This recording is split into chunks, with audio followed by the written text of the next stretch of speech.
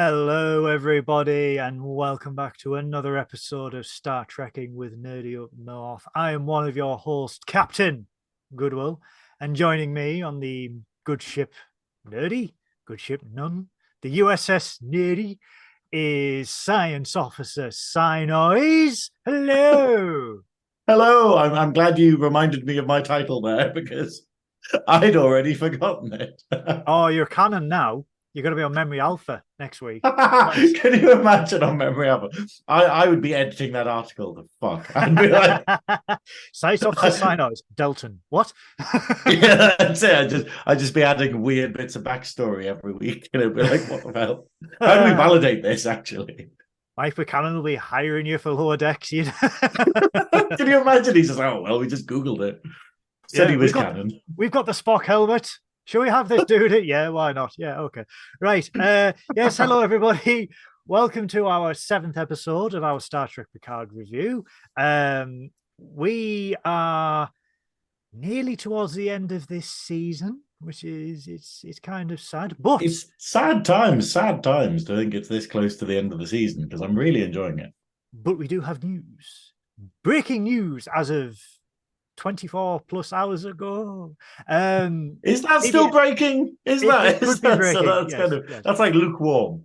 If you do not go on the socials and only watch us exclusively for your Star Trek news, then this shall be breaking news Yeah, for you. that's it. By the time this goes out, it'll be like 2 days. So it's like okay, so it's still Don't tell possibly them. alive Don't news tell them the there. production magic that goes on behind the scenes. But yes, we do have some breaking news. CBS Paramount announced yesterday that there is a brand new live action Star Trek series that's going to be in production from 2024 called Star Trek Starfleet Academy.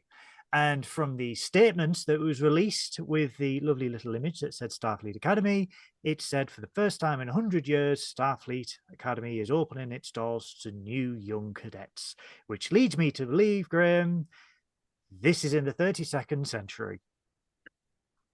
Yeah, it's a strange one because it's a very lukewarm thing. It's like I think everything I saw for it online was met with a kind of oh, good for them. Like that kind of Indifference?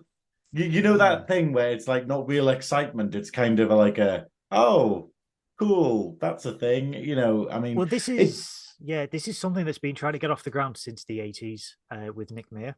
Hmm. Um, Not Nick Mayer. Oh, Mick Fleetwood. yeah, Fleetwood Mac. He's just Um, randomly in there. Well, he is in Star Trek, so yeah. This has been trying to get off the ground since the 80s, and then Starfleet, the original series for Starfleet Academy, was then turned into the Undiscovered Country, Hmm. um, and it's been sort of not in development hell, but just in story production hell. Yeah. And Alex Kurtzman has expressed his interest in doing this for quite a while. I think when it was announced, people thought, "Ooh, next generation Starfleet Academy or original series," and I think the hint that it's the 32nd century, everyone's just going, yeah, I ish. think this is the problem, though. It's like I don't know who it's for. I don't know who is the audience for this because the whole thing is obviously that means it's going to have a lot of ties to the to Discovery maybe or these things, but you kind of end up being like the Discovery fans are going to be like, yeah, but it's not Discovery, so why would we want it? And then all of the other fans who aren't a fan of the Kelvin timeline and stuff are going to be like, yeah, why isn't it set in like? Because obviously, if you were going to do a show about Star Trek Academy, you would do it where you have like Boothby and you'd have stuff like Red Squad. Like I'd probably set it around the time period and have one of the major plots coming up, the whole Dominion War bit. The Yeah, in DS9 where it's basically going, oh, okay, when they do the inside job effectively, where Red Squad are yeah, the ones who turn all the generators off and stuff.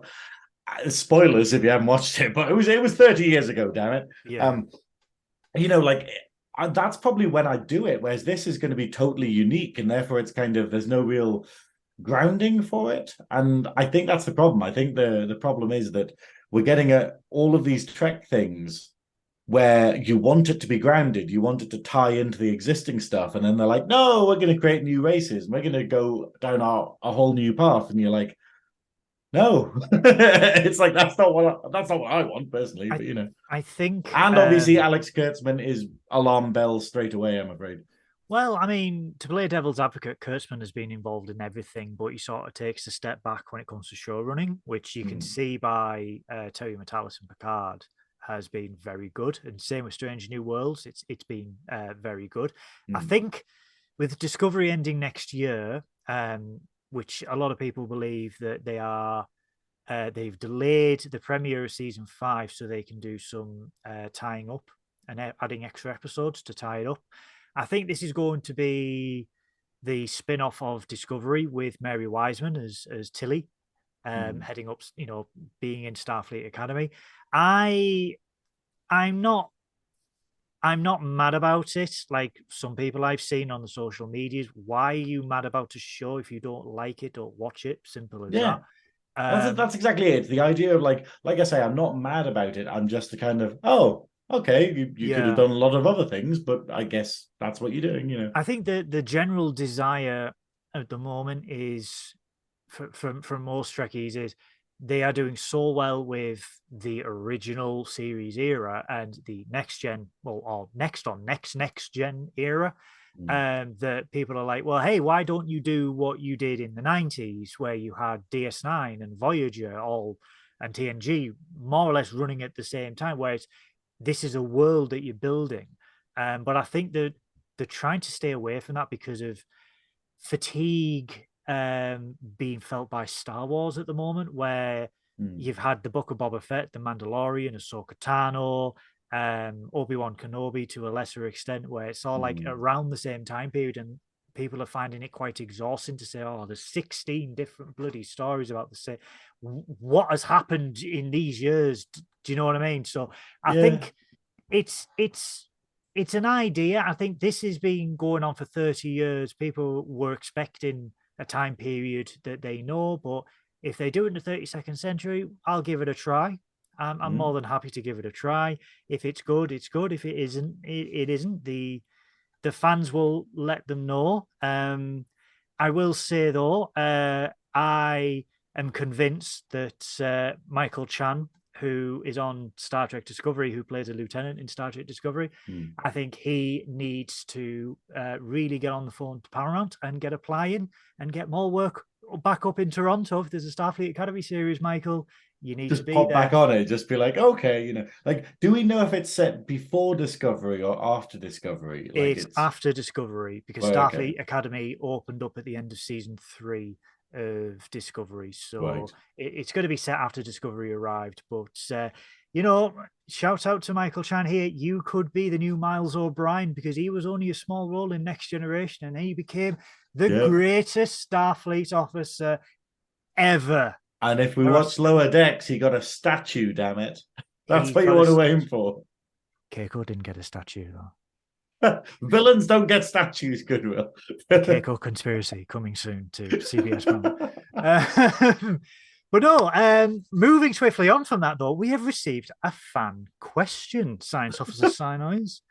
See, I don't know what this is. You've warned me. You're like, oh, we've had a fan question, and you've given it a lot of fanfare. And if it's like, what's your favorite color or something, I'm gonna be like, you have bigged this up too much. What is your favorite subspace frequency? No. The first fan question, long-time listener, first-time caller, Jake, from that porky little cult called Nerdy Up North. I don't know who they are. I don't know who. Never heard of him. Never Never heard. heard of him. Never drink the punch, guys. If you ever come to our meetings, that's all I'm going to say. Wow. So we've got lovely Jake, aka Nerdy Jesus, aka the Bonkmaster 2000, has gone, quote unquote. Hey guys, first time caller, long time listener. He thinks it's Fraser. I'm listening. Right.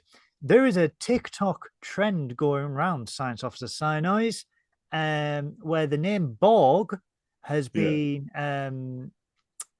been taken over to stand for Blackout Rage Gallon, where the youth, that's YOOF, youth, as I call them, of today, are essentially making cocktails of booze by the gallon to drink and basically black out. So He says the name of these drinks have Borg-related puns to them. For example, one of them that he would have is Bill and Ted's Borgus Journey as a gallon of cocktail. Now, I have a question for you, Science Officer Sinos. Right, okay. Your Borg gallon, what would you call it? And bear in mind, it has to be a pun. Ooh, I am really on the spot with this. I'm trying to think. Do you want me to tell you mine while you think? Yeah. Mine would be called the Borgias, named after the Spanish family during the Renaissance era. And it would just purely be a gallon of Spanish wine, because that would make me black the fuck out. So the Borgias.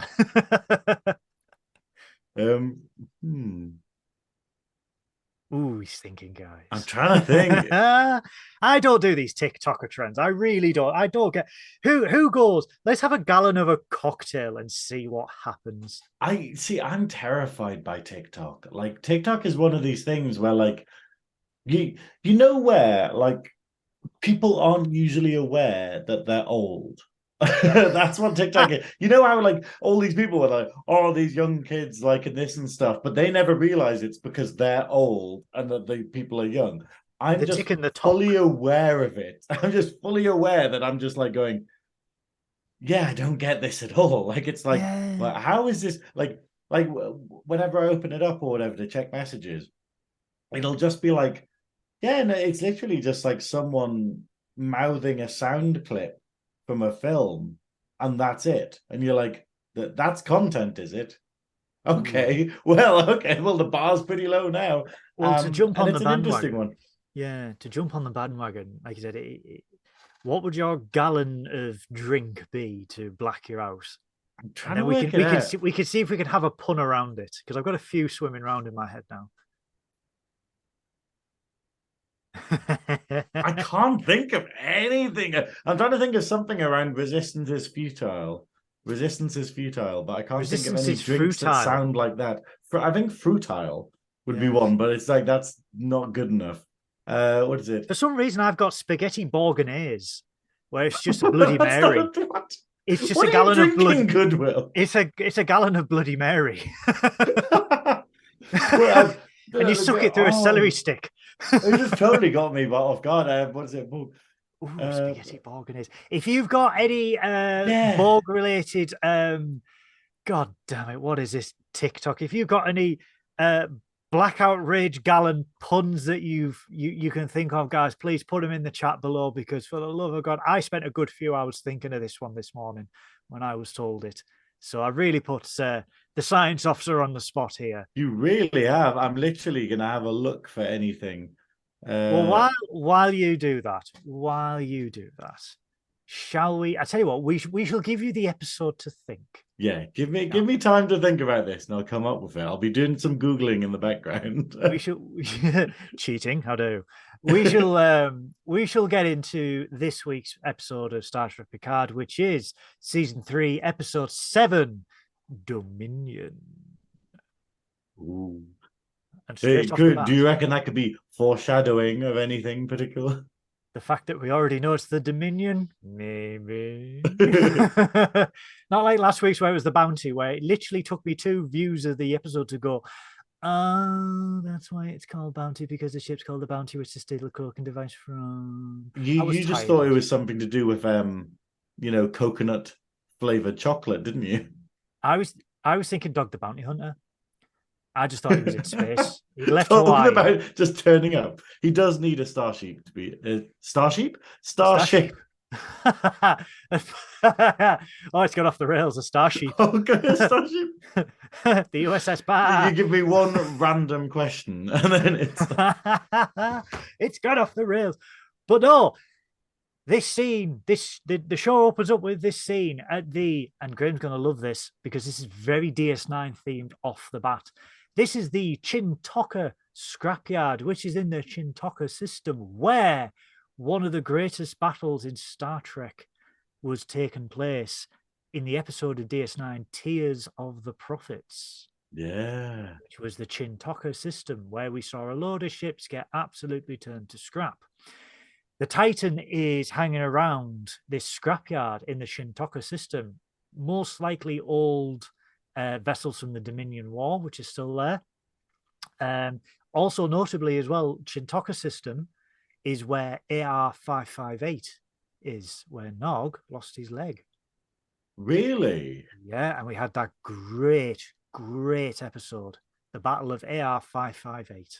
See, now that is one of those ones. Like I remember, what was it one of the documentaries where it was basically saying about how the actor who played Nog was getting all these messages from like war vets and stuff, just being like, "Whoa, okay," because obviously it was that episode, and then the follow up one where he basically lives in the Hollow Suite with Oh, when he's in Vic's suite. Vic Yeah, for a yeah, while. yeah. You know, these are really powerful episodes, man. Yeah, yeah. So the Titan is hiding in the wreckage of the old fleet at Shintoka. And my God, Graham, who do we get straight off the bat? Yeah. Who is Seven talking to? None other than Captain Tuvok. Isn't it great to get a bit of stuff? Because I was like, oh, you know, so at least in this timeline or whatever, he is cured of his illness, kind of thing, and Yeah, he's kind of surviving because he was a bit of a big question mark after Voyager. he really was. Yeah, he because it was an alternate timeline where Tuvok had succumbed to an illness that was essentially driving him insane. So it's I'm glad to see this Tuvok thriving, hydrated, staying in his own lane, as the kids say. Hmm. Or is it Tuvok? Mm. Ooh. I think that's the thing. It's but I love how this scene sort of double bluffs it, where it's Yeah. obviously it's showing how clever the changelings are, because it has like, you know, them doing the check and then it's going, oh, actually we're not, you know, the voice check doesn't really pan out. And then Yeah. it's got Seven asking questions, but then Seven goes, oh, actually comfortable. But then she keeps going with it. Like she asks him a question about like Where shall beating we her at meet? a Ackley and Seven. no, well, she asks him about beating her at what's the Calto. game they played? Boy, Calto, yeah, and whatnot. And he knows that, and she's like, "Oh, phew, it is him," kind of thing. But Yeah. then she asks another question later that totally, like, you know, reveals him, and it's like, I think this episode does a great thing of demonstrating how terrifying the changelings are, like just Mm. how compromised and how dangerous they are to Starfleet, you know, like, and yeah, just this idea that, you know, even someone who knows Tuvok that well could be fooled, you know, Yeah. like it's, Yeah. and I think that's wonderful because it kind of sets the stakes for the thing. Like, it really feels like someone watching this who hasn't seen DS9, who hasn't seen Voyager, can understand, oh, okay, this is a threat, you know, like the stakes are high in this series. Yeah. So, like you said, they do the double bluff because she mentions Calto and Tuvok says, well, yeah, I could never beat you at Calto.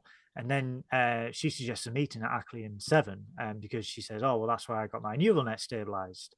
And he agrees. So then she knows there's something wrong because she immediately claps back and says, Vulcans wouldn't go to Ackley and Seven because of the Cold Hour protests. Mm. And my friend would know that my neural net was stabilized on Voyager by a mind meld by my friend. And then that's when it's released. And then the best bit of this is where you just see him smile. And Yeah. every check he goes, oh, something's wrong when a Vulcan is smiling. It's also the idea of, like, you know, the fact that a changeling is like, oh, you've got me, but we've got you. You know, it's like, Yeah, yeah. So he immediately he tries to trace and they want to know where Tuvok is and where Riker is. And basically they say, well, when we are done with them, they're gonna wish, they're gonna be welcome of death. And then we get that very chilling shapeshift into a sort of corpseified Riker. yeah, And I was like, oh damn. And the connection is lost, and the Forge like basically says we're going to have to accept it. We are on our own because these changelings, they're everywhere. yeah. They are everywhere. And I like that demonstrates that they have, like, you know, it's not just Tuvok that they've spoken to. They've obviously Yeah. tried a lot of people, and they're still going, oh, you know, like we're totally on our own. That is terrifying. That is that is absolutely terrifying to realize that, an entire fleet is compromised and that there is nowhere to turn to. That must be a terrifying thought. But then we get to the next scene after the opening credits where we get a little bit of exposition to basically say that Worf and Raffi are looking for Riker, so they're off. So it establishes that Worf and Raffi, sorry, won't be in the episode because they are looking for Riker. And then we get an observation lounge briefing between Geordi, Beverly, and Picard, going on about what can they do to exploit any potential weaknesses that these new mutated changelings have.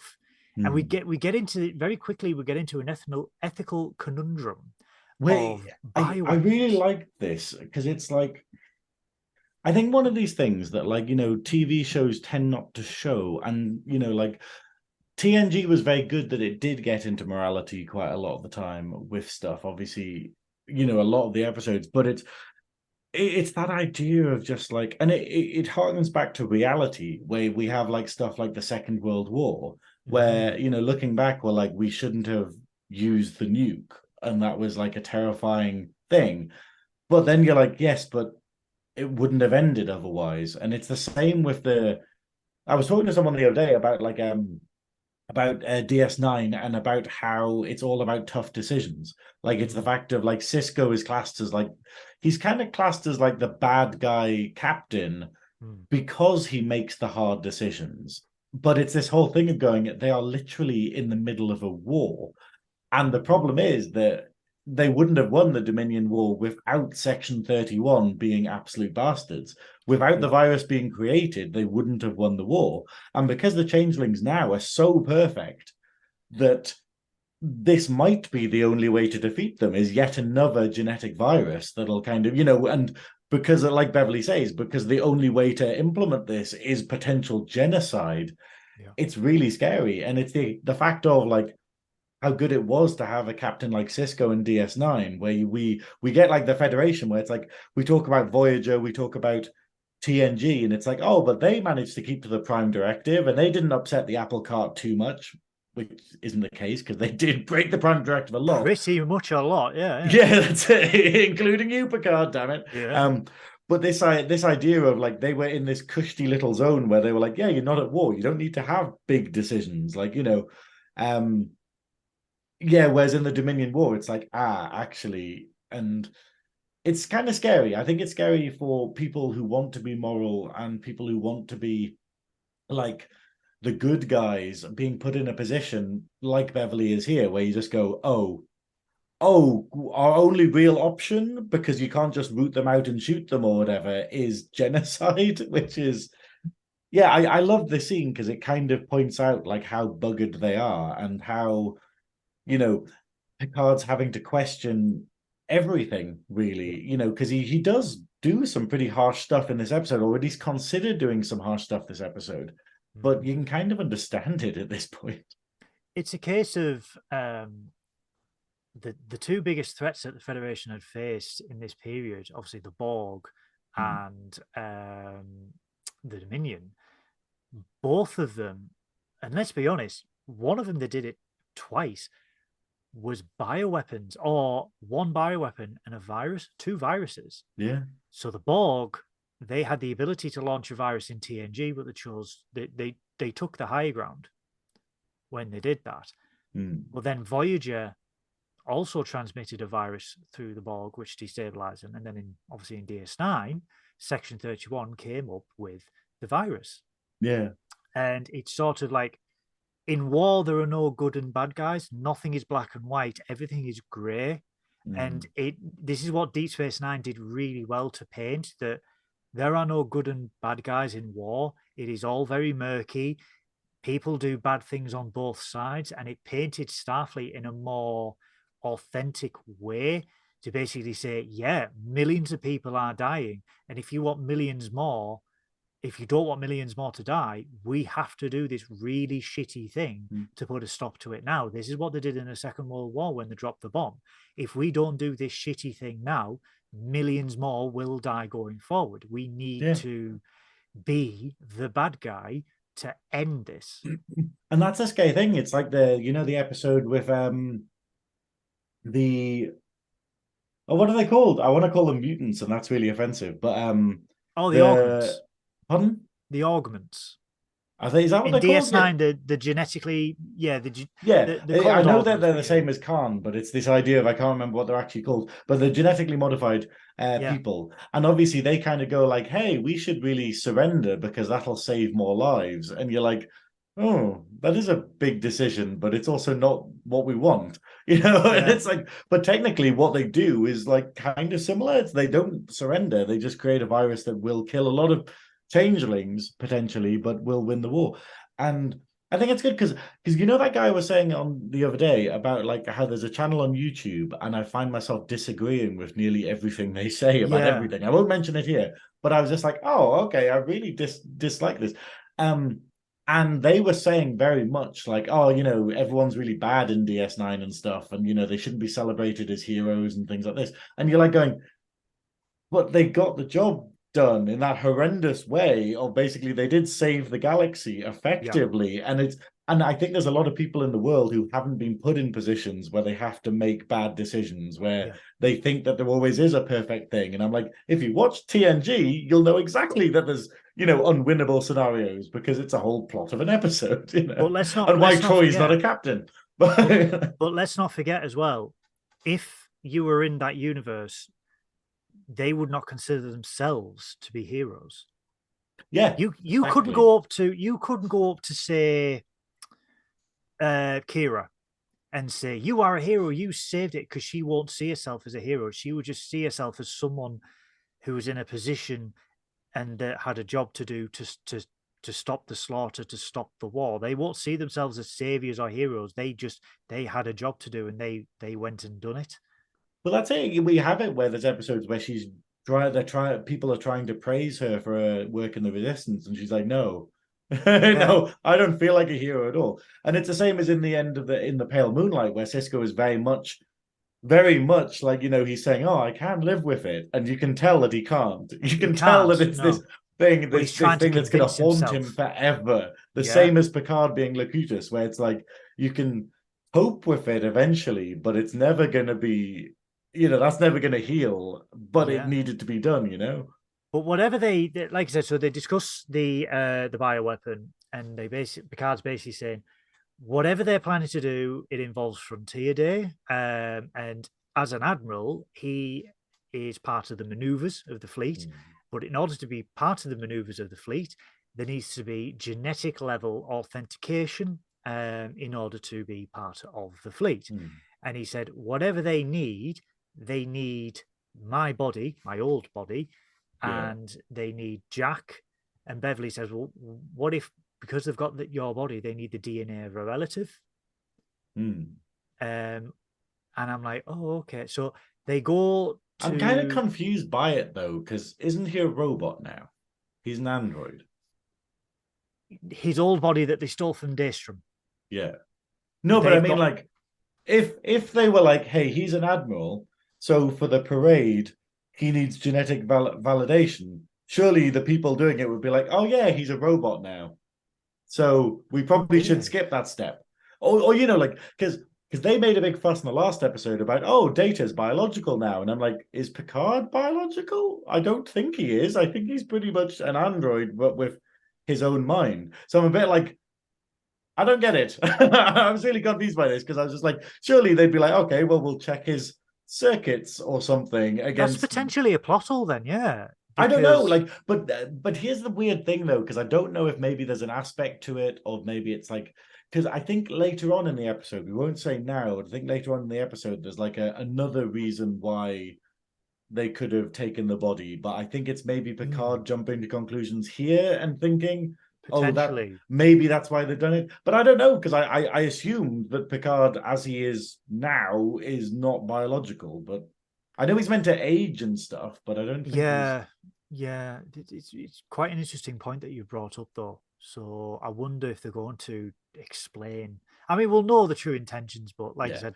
that is, yeah. Well, I think the great thing is this episode, you know what I've been saying in the previous episodes about like how this series has the self-awareness to go, aha, you thought that was a plot hole, but actually, and then it answers it. Mm. And it's weird because it's all pre-recorded, whereas it feels very much like they've heard the audience complaining over the internet and they've answered it properly in another episode. But it seems to have done that like with foresight. So like before it's Yeah. aired, they've gone, aha, we knew you'd ask that. And it's very clever, but I have kind of full confidence that if there are people going, aha, but why would that happen? Then the next episode there'll be a line or something being like, oh, but there's still an element of my biology about me, and that's how I do all of the Starfleet checks or something. Terry Metalis has said on Twitter that everything that is said on screen is said for a reason, which I sort of get because me and you have also discussed certain things in one episode, and then the next episode they've explained it. We're like, oh, okay, right, fair enough. It's really good. Yeah, so maybe next week we might get a filler for that plot hole, perhaps. But they decide they need to know why Picard's body was stolen, so they go and see Data/Law, where Alandra, Geordie's daughter, is working with her father, trying to find out what's going on. They activate the golem, and it's Data straight away, and immediately he thinks he's still on the Enterprise E. He's like, the Enterprise, what's happened with the scimitar? And Picard's like, this was a very long time ago. And I like the fact he still calls him Captain as well, because it's essentially this Data is the backup from 2002's Nemesis. Yeah. So he won't know what's gone on. He hasn't been, he hasn't been apprised of the situation. But as he's talking, we get this great, because Picard asks, why have they taken my body? And we get this great split between Data and Law, and Spiner's acting in this because it's on a dime, like an android should, on a dime split, where Law takes over and it's like, oh, you're an old man, old, weak man, blah, blah, blah. Yeah. But Data comes back and he's like, well, Data's not in complete control. And I like this. Like, I think it's beautiful, like the way that, like, obviously Brent Spiner's depiction here is absolutely beautiful. Like, and it's done so well. It's so good to kind of get an ending to Law, because like we were saying, I don't know canon wise what's happened with Law, like whether he's floating in space, whether he's totally deleted, whether he's on a USB stick somewhere. So it's kind of wonderful to kind of have Law in this capacity and go, hey, we can get a conclusion for Law here.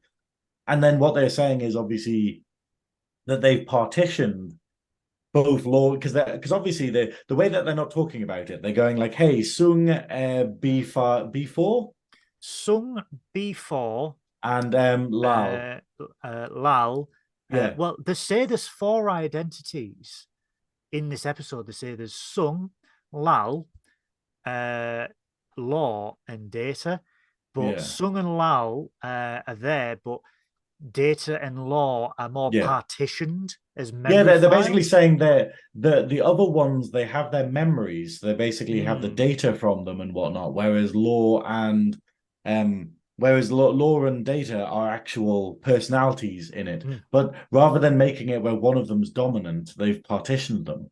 And obviously, I think they're trying to go, hey, if we can go, well, they suggested Atlan was trying to go, hey, if we can take the good aspects of Law, so therefore the personality, the humanity technically, and give that to Data, then that would be great. But obviously it's it's good that it kind of explains it rather than being like, hey, it's fan service because we needed Law in here somewhere. We needed like an aspect of like threat here, which is what it is. That's essentially that's what it is.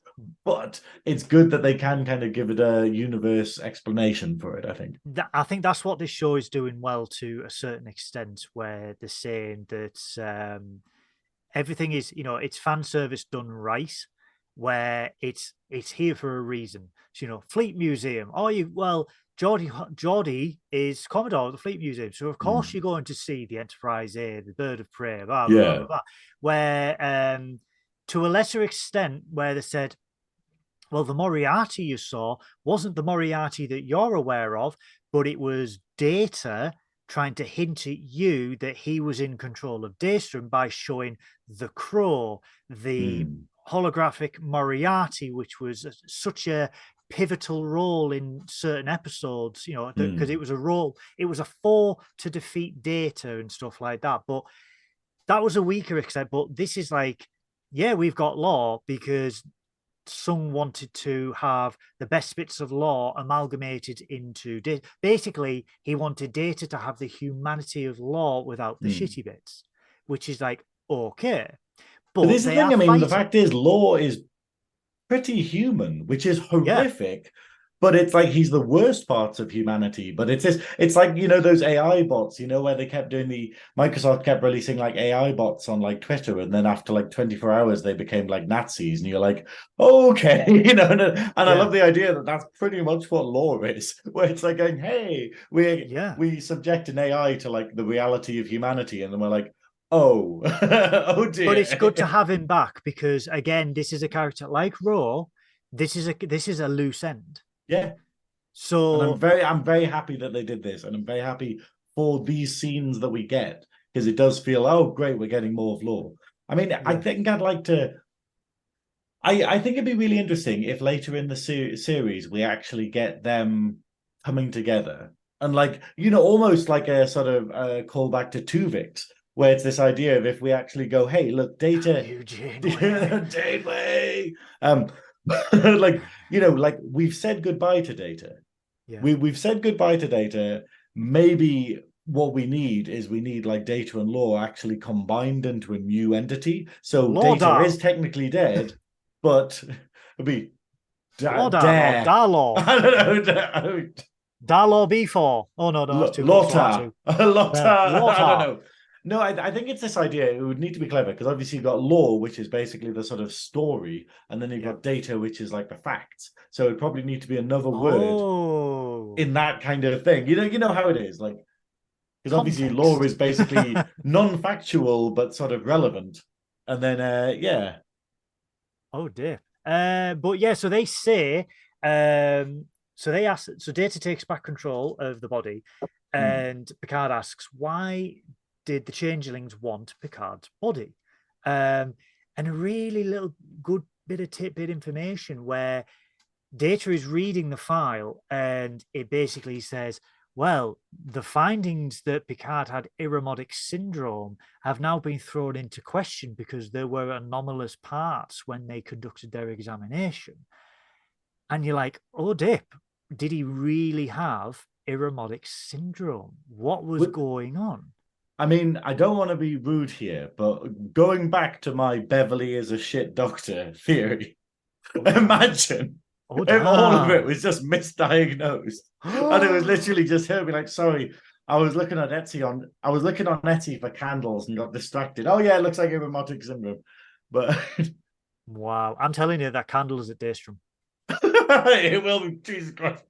Just a That's going to be the floating next wick. thing that comes back. Sexy candle ghost. I love how, when I was writing notes for this, I actually wrote down aromatic syndrome, and I was like, which is Aromatic kind of candle related, really. potpourri related diseases, guys. That's This is what nearly killed Picard. I'd love it though if we were like, if Picard's just like, hang on, are you telling me I didn't have aromatic syndrome? So I didn't need a fucking android fucking body, but what did he die of then?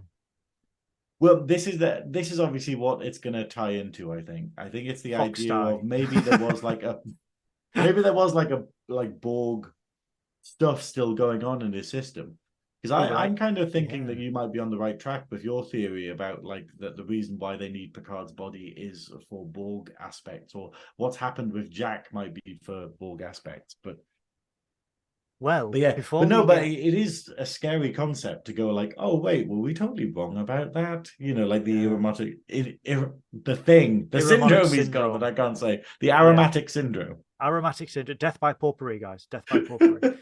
But as they're about to get the answer to that, Law takes over and it becomes too much because they can see that Law and Data are fighting. So they decide to shut off the Sung unit. And Picard asks Geordie, can't we just kill off Law? Or can't we just, remove law. And basically, they are that integrated within each other that if they kill one, they're going to kill the other. So they don't want to do the risk. So Geordie decides that they're going to do more research. And then we go back to the Shrike, where we see Vadic's superiors, the hand goo superiors. Now, I have to say that this was really good because, well, we kind of saw two things. A, the subtitles were working this time, which was great. Where you know how last time I was saying that I didn't get any subtitles on Amazon Prime for the Changelings, so I didn't have a clue what they were saying. In this one, we had subtitles, so we got to hear what they were chittering away at and whatnot. But I thought it was really good where they're talking to the boss effectively, and the boss says one thing that makes you go, "Oh, they're not a changeling." Like, so the changelings aren't the big bad in this. Because the boss refers to Vadic as you and your kind, not our kind. Or could it be that they see Vadic and her kind as a lesser species? Oh, like because of what we find out later. Like Potentially. I mean, I like your theory. I do like your theory because I'm convinced that that's Zordon from Power Rangers. It's evil Zordon, everyone. I like your theory. That it could be a high species, but in the same aspect, would the changelings as a whole be controlled by another species when for thousands of years they have been the dominant species of the Gamma Quadrant? But bear in mind, though, that when we start this, the changelings are on the back foot. Like since the actual, because you've got to think that like after the Dominion War, like as we've seen in the previous episodes, Starfleet has measures. Like they check every ship, they check everything, they have blood tests everywhere, they have phase sweeps. So it's this idea of going, actually, after the Dominion War, it's probably a nightmare to live as a changeling. Like they probably don't have, and we can only assume that obviously that maybe the Dominion got dismantled. Like maybe there are no more Jem'Hadar. Like maybe they just stopped breeding them, kind of thing. Maybe the Vorta have gone off and done their own thing in the Gamma Quadrant. Like this crazy thing where we just go, maybe the changelings are desperate and on the back foot, and they could have turned to another power in order to get their revenge. Or it could be that Vadic is like, because they're an out what do you call it, like a splinter group effectively, an outlier, that they don't have access to what the Dominion does, and therefore they have sided with another power. Potentially. I mean, I like it, but you're very, very much right. Like later on in the episode, we find out that Vadic is a subspecies of changeling, kind of. So it could be referring to you and your kind, as in these mutant versions. Yeah. But I did interpret it as being like, oh, the guy talking, while he's formed of goo from changelings, that's not actually what he looks like, Subspace goo. Well, it's that weird Zoom thing. goo. But I did think, because this is one thing, though, we have never seen changelings with psychic powers. We have never seen changelings with psychic powers. We've seen Vorta with psychic powers, and that quickly got retconned. I have a theory. Didn't think ahead there. But it's the fact of during this conversation, he makes her, it makes her transform, like makes her sort of involuntarily change. And you're like, what kind of, can a changeling do that? Really. Over a distance, and really. Makes me wonder, maybe there's some crazy psychic race that's controlling the changelings. I have a theory for later on, but we'll get to that point because I had a few quotes from this scene where the superior says, your physiology is not as complex as you believe, and that we must have the boy, otherwise you and your kind will find your own existence meaningless. And then for her to sit back at the chair and be visually scared, how fucking serious are these superiors to have Vadic scared? And I think this plays out because it's like, this is the whole thing about good writing. Like, because later on in the episode, Vadic does something that is stupid as hell. Vadic. Right. well, Vatic does something that is stupid as hell, and you just go, why the hell would they do that? And it's purely because of this scene, purely because we've seen here how high the stakes are, and we've seen how affected Vatic is by it, and that's what I think is great about the writing here, because it's this idea of when it got to that scene later where Vatic is getting a bit desperate, you're like, yeah, okay, that's kind of believable. It's justifiable why she's doing Yeah, it. rather than being like, hey, the last time we saw you, well, not the last time we saw you, but basically, like in the first couple of episodes, you were like, yeah, she has all the time in the world. Like, there's no risk at all. Like, they totally have the upper hand. But now the clock is and ticking. Yeah. Yeah, and now, yeah, that's it. And exactly what she says to the other changeling, basically, like later on, like, can you hear that? the clicking, the The ticking ancient clock, tick tock, tick. I love the way Amanda Plummer's acting. She's I so really good. do. Like, it's just, I love that, like, craziness. And it must get weird. Like, in her head, she must be like, have I used that pitch yet? No, no. Have I used that tone yet? Okay, cool. It's like cycling through all these different weird ways of saying each word. So then we go back to the Titan. We're in a cute little turbo lift scene with Jack and Sydney. And Jack is trying to chat up Sydney, saying, hey, have you got a quarters yet? Because I've got this sweet little suite on deck 5. It's not about the size of the quarters, it's how you use them. Yes. So then suddenly, out of nowhere, he can hear thoughts. Well, but before this, we hear her in a monologue. And obviously, I think that's him hearing it. Yeah, But yeah. is this the first inner monologue we've ever had in Star Trek?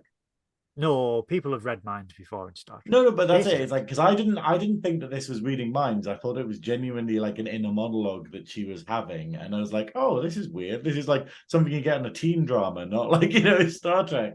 But I guess to be fair, if we explain it as, oh well, it's actually him hearing this rather than it being her. Yeah, it sort of came out. It sort of came out of the blue for me. But then obviously she's like, oh, if it's going to be subtle, just touch his hand. So he just immediately starts touching her hand, and then she gets a little bit freaked out about it.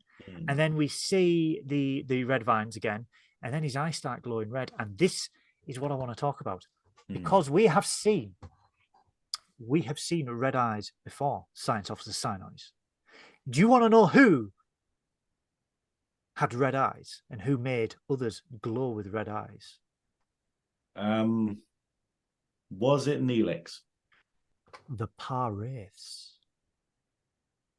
No. The Par-Wraiths. Because they inhabited Jake Sisko, and what did they have? Red eyes. When they inhabited possessed Guldakat, they gave him red no. eyes. Could it be? No. Could it to be be? fair, though, maybe that's it. Maybe the fucking big bad of the series are Hear the me out. Par-Wraiths, and they're the ones controlling Vatic. They're the ones controlling. That would be very interesting. Hear me out. So obviously the Dominion is in the Gamma Quadrant, and the only way they get to the Alpha Quadrant is through the wormhole. We do have the wormhole inhabitants who have a good side and they have a dark side. Sisko is with the good side. The Par-Wraiths were locked away in an orb, and they were released in the fire pits of somewhere in Bajor. The name escapes me. But they're literally just called the fire caverns. Yeah. I don't think they have an actual province name it gives it. Was the orb sealed at the end? I can't remember. Kind of, because obviously what's the book called? The book is called the Costamogen, which sounds like, I don't know, that sounds like a coffee or something. Like I'll have a white Costa. Costa, if you were listening, a Star Trek themed beverages, please. I would like a Ractagino right now. It actually sounds like it should be a drag queen. We need a Star Trek related drag queen called Costamogen. Costamogen. Oh wow. But yeah, that's it. Could be slightly Spanish, not sure, but yeah. Anyone who wants to do that'd be amazing. But okay, but yeah, no, it is. I think though, what it does is it basically says, hey, they've been sealed in the caves, and the Costamogen is destroyed by the flames, and therefore that's the only way to set them free. So it kind of suggests that they're locked there permanently because there's no way to open the door now. But you could story a way out of it, maybe. I think. Although I maybe mean, it wasn't all of them that were there, because some of them escaped. Like obviously the one that Gulda Cat had wasn't locked away in the fire caves with the others. It was in a statue. So there's probably others knocking around. I think. I love these crazy theories I keep coming up with. I think it's the Paraths Mm, who have done a deal with the Changelings mm, in exchange for the Paraths taking over the wormhole, mm. allowing the Changelings to have a permanent corridor into the Alpha Quadrant to retake the Alpha Quadrant and rid the quadrant of us solids. Those pesky solids. But my question is, how is Jack involved in the Paraths? That's what I want to know. We'll get to this later, so we'll get back into this later. But it's the fact of what we're That's seeing just is a we're theory. seeing that Jack has psychic powers. Like we're seeing that Zach. We're getting back to Power Rangers now again. Zach. It's morphin' time. Was Zach the Black Ranger Which one? in Power Rangers? Can't Yeah, remember. which one? What? Zach. Yeah. I think Wasn't it was, Zach the yeah. name of the Black Power Ranger? You're asking Or me was he the something I Red watched Power Ranger? 30 years ago. I mean, Well, come on. hang on, we're talking about DS9 here. Yes, but I've And seen that that was every 30 years single. ago. I've seen that every year for the rest of my life. Power Rangers I saw once We need 30 to get years on it. ago. It's coming back to Netflix. We need to sort it. But Oh yeah, my god, the law of Power Rangers. oh god, I can't even get started. I went there. You know when you go down like a weird wormhole on like a Wikipedia or something, and I started reading about Power Rangers, and I was like, I didn't realize there was like 30 series of it, and they all have bizarre stuff. And you have Lord Zed goes off PCU. somewhere and gets married to Rita, and then apparently like clockwork aliens come over and they take over the galaxy, but then they get defeated by samurai robots, and you're just going like, what? What is this? But anyway, Jack. Yeah, total Jack. different. That could be a different show. But yeah, but I think like Jack is psychic. That's weird. So maybe he's a Par Wraith and he doesn't realize it, or something like that, and that's why they need him back. But yeah, I it's very interesting. But yeah, and also it's the idea. I'm kind of glad that this scene happened and the scenes that happened later happen, because it gives credence to them having a intimacy. Because I didn't like that they just sprung it on us from nowhere in the last episode, but I like that they're going, hey, we're actually dedicated to this, and we're actually going to use it for stuff, and there's a reason for it, rather than just, you know. Yeah, because she finds it very weird that because she asks him, "Why did you do that?" We see the red vines, and then the next scene it just takes us straight to Jack going onto the bridge where he wants to have a word with Picard, but then they get Papa Picard. Parcard. Papa Picard.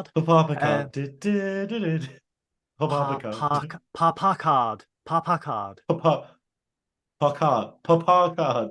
Okay, let's continue. Anyway, ruining things. So Jack asked if he could speak to his father before he has a chance to answer. There is a compromised prefix code that gets sent to the Titan, which indicates that Riker has been compromised. However, in order to let them know that he's still there, he's let the Shrike know where the Titan is. And I'm like, okay. So they're gearing up to run. They go into the observation lounge. And Jack basically just wants to give himself up to the Shrike because he said, I'm not worth all this. I'm not worth the ship. I'm not worth the crew. I'm not worth you. I'm not worth everyone losing their lives just for me. I'm nothing special, essentially. Picard disagrees with him. And then Jack goes, because he's trying to tell Picard that there's something wrong with him. And he's like, I've known for a long time, for years, that there is something deep down wrong with me. But he still can't bring himself to say it. Like, because Picard goes, well, what voices do you hear? And he just can't bring himself to say, I can hear thoughts and this, that, and the other. And it's like, basically, yeah. So you go. It's a strange one because it's like, because I was annoyed that Picard didn't say to Jack in this scene, like, because it's a situation where it's like, oh, he wants to give himself up. And he thinks that's the noble like thing to do. But the reality is, him going to them and giving them what they want could actually doom everyone.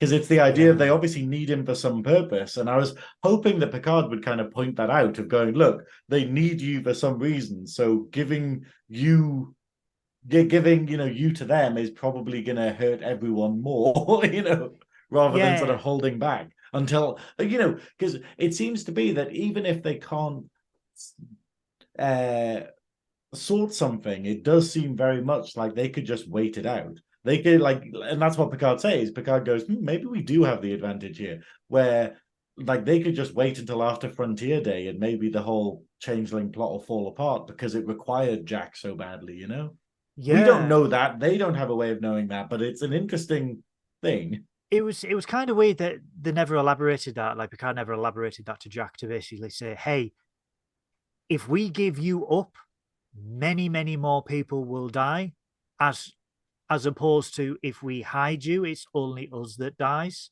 Like the needs of the many outweigh the needs of the And few, shall we say?" everyone, and like we had in the last episode, everyone on the crew has that they've got that commitment to Starfleet and to the rest of the crew, that they're like, cool, if we go down, we go down. And so, but obviously he's not a member of Starfleet, so I guess he doesn't quite understand that.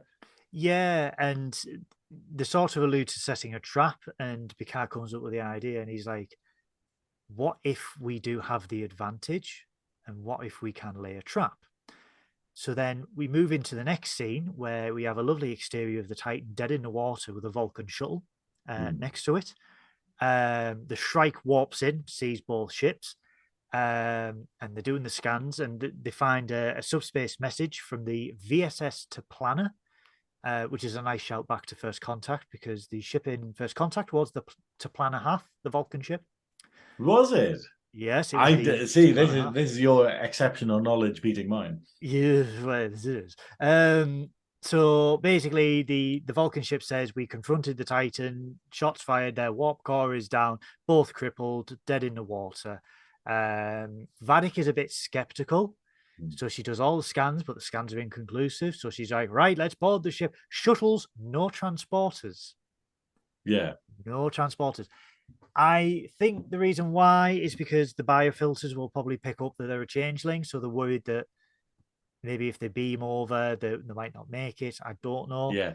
It could be Um, that, or it could be that, like, as we see later, they've already deployed a permanent, or maybe they just have a permanent transporter Scotty block Buffer. thing. Yeah, Scotty Yeah, Buffer. No, Scotty Buffer.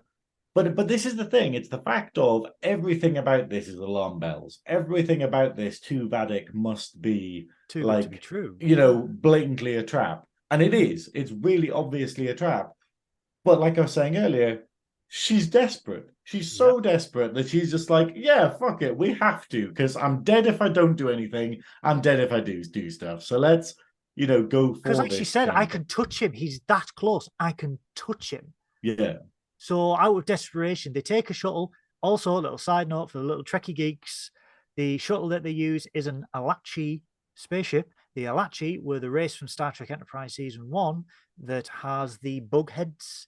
They're all CGI and they were trying to Yeah. dissect people. They are Alachi. The ship is from Star Trek Online, which is an Alachi shuttle. So they've actually made it canon that this ship was purchased by Vadik's uh, Mm. cause from a used shipyard. So Alachi Oh, craft. were they the ones who were already in that one episode? Yep. Didn't Because say a word or anything like that. yeah, because I when I was rewatching like Enterprise the other, well, about a couple of months ago, I loved them, and I got really annoyed that they never appear again. And I was just like, Yeah. they were like really, really creepy. They were really creepy, really sinister, and it had these kind of X-Files kind of vibe to the episode. And then I was annoyed that they just never do anything with them, and I was a bit like, oh, okay. They did But elaborate on them on Star Trek Online. Obviously, Star Trek Online is beta canon, as they say, where it's not like really stuff, but the potential potential canon, canon. yeah, yeah. So they elaborated on the Alarchis, and it's they really fleshed them out in the last couple of years to basically say, hey, these are actually native to the mycelial network from Star Trek Discovery that phased into Really? our that phased into our reality. And basically they were attacking because the network was getting damaged, blah blah blah blah blah.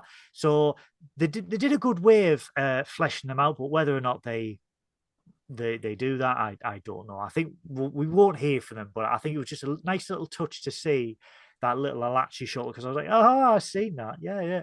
That's crazy. I would never have picked up on that. Well, when they get onto the Titan, Vadic's got the life scanner. The sound effects is from the Wrath of Khan when they're looking for the botany, when they're looking for SETI Alpha 5.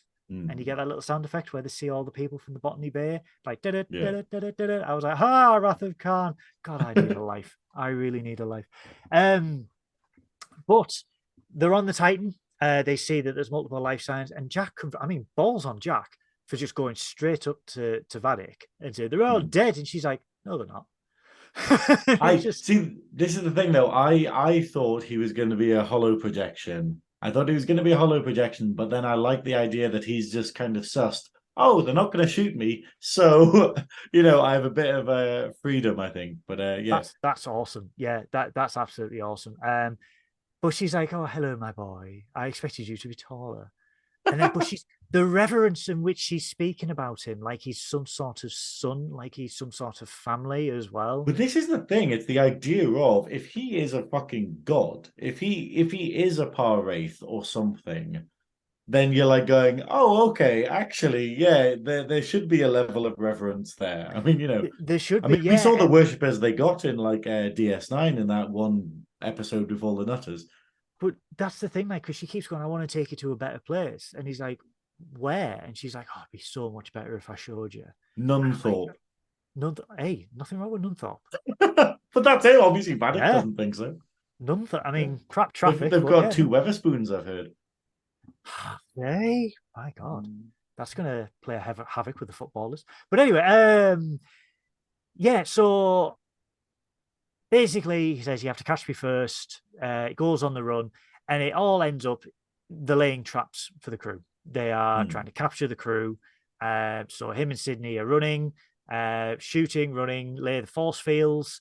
Jack runs through sick bay, catches Vadic in the sick bay one. And then the big bastard, the big goo, as we'll call him. The big goo. The big goo. Comes into sick bay, so Jack does a runner again, and it ends up where Sydney and Jack are trapped in a corridor in between 2 force fields, which are also holding 2 changelings. And you're like, okay, a little bit of a Mexican standoff going on here. So as they're doing that, Geordie goes, right, hold on, we'll beam you out. And that's when they find out that, some naughty little android may be trying to take over all of our systems here. Yeah. And he's like, why can't we transport her? Why can't we transport her?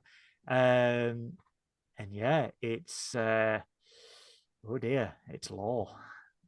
Law shuts the door. This is why you should always unplug your network cables whenever So if you suspect a virus, guys, they've left him plugged in, and then this happens. It's a nightmare. If you suspect a virus, guys, always disconnect your hard cables. Exactly. This is your Trek Tech advice of the week. Trek Tech advice of the week. Trek Tech advice. I'm going to get some sound effects doing this. I'm going to get Adam. I'm going to get Adam to just not play guitar, just sing. Just Trek Tech advice of the week. I'll get Adam to do anything, frankly. But oh my! Ooh, hey, first oh my! Hey, oh my! Oh my! But no, but it is, and it's great to see Law coming back, and it's the fact of Geordie explains it later as he just wants chaos, and I'm just like, I'm pretty sure Law just wants revenge. Like, Law is angry at everyone because, yeah, kind of understandable in a way. Maybe. He explains what he wants later on, doesn't he? But we'll get to that because the next scene is obviously Vadic is trapped in sickbay, and we get to see Pissed Crusher. Yeah, Pissed Crusher. Pissed Crusher. Not Pissed Crusher as in I've been on the Lambrini all night. This is angry Crusher. Crusher on the Lambrini. Sorry, for our American friend, she's been on the Four Loco. She's literally gone Four Loco. And she wants to know, what does Vadic want with her son? And Vadic's not going to say a word. And she's like, okay, if you're not going to talk to me. And Vadic goes, he is here to play the understanding. You are here to play the it's a good cop, bad cop, and good stuff. Cop, bad cop. Yeah.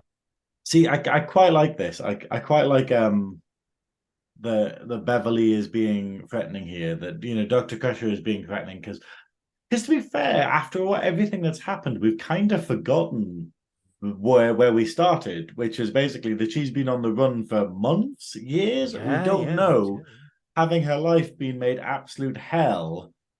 And now she's face to face with this bastard who's been the person doing it. At least in her mind, kind of thing. So it is quite interesting. It's a shame that it didn't go further with it, but I think it's very clear that you can't threaten Vatic because they A, they've got nothing to lose, and B, I think they know they've got the upper hand in a way.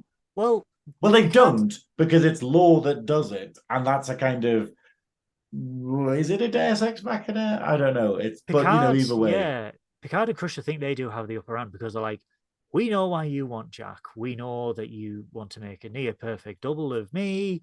And then Vatic says And Vadic's something. expression doesn't say no, is the No, thing. but Vatic is very ambivalent in the expressions, which Yeah. plays into her wheelhouse really well. But she also says a very interesting quote where to Beverly, where Beverly's like, "What do you want,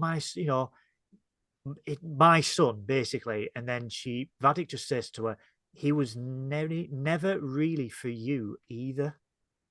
Well, this is the thing, and this is what makes me think, like, obviously I want to still hold with my mirror universe thing, even though it's becoming clear it's probably not the case. But okay, hear me Okay. out. And I know people are going to be watching this being like, why does Sonoy's hate Beverly so much? Sinnoi's But theory of the ring. spirit of the way. No, Yeah. it's but yeah, maybe okay. Beverly is such a shit doctor that she doesn't actually know how pregnancy works. Like, so maybe, like, they just had like a changeling stork fly in with a baby in like a bag. And he's just like, "You've given birth, it's Picard's son." And she's just like, "This must be where babies come from." She blows out a candle for the night. And just, So "I'm a mum again." are we saying that Jean-Luc, during their little date post Yeah. Nemesis, used a changeling prophylactic that didn't work?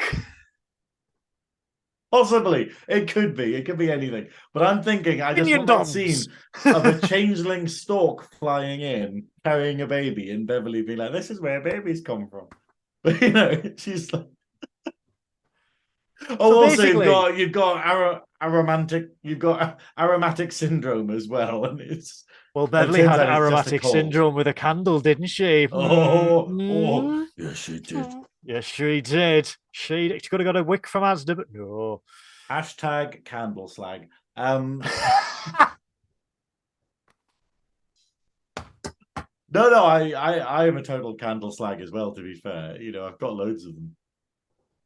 Got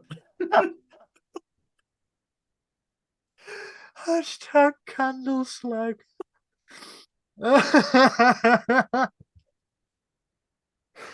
Oh, Daystrom, please yeah. don't have a candle section. Okay. God, imagine if they do. They just go like Oh my god. they no, it's like Rocky Horror where they just go. It's a Daystrom where it's like, "Oh no, she must be in the Zen room," and it just cuts to her surrounded by candles, being like, Oh my god, I can't cope. Hashtag but yeah, candle slag. but no, but But I love this scene though, where this is what I was saying earlier about how it preempts the questions that we're asking in earlier episodes, because it has basically Vadik going, "Hey, like Picard's like, hey, but we gave you the cure," and Vadik's like, "No, you didn't." yes. And that's a question that we said. We said, "Hang on, no, they didn't. Starfleet would never have given them the cure. It was Odo who was the one who went, 'Hey, I have to do this.'" It's a great And backstory, this scene. yeah, And it's wonderful. Like, I'll let you continue, but no, I'll there's let you more talk stuff because I want to say. I just want to highlight that one quote where there's a little bit of to and from between Vadic and Picard, where she goes, every world you touch, Mhm. turns to dust, and he goes, name one, and she goes, mine. And I was like, oh, that was the way, the verve that came out Although was. technically, what is she referring to here? Is she referring to Section 31's virus, or is she referring to the attempted genocide by uh Inobrantane?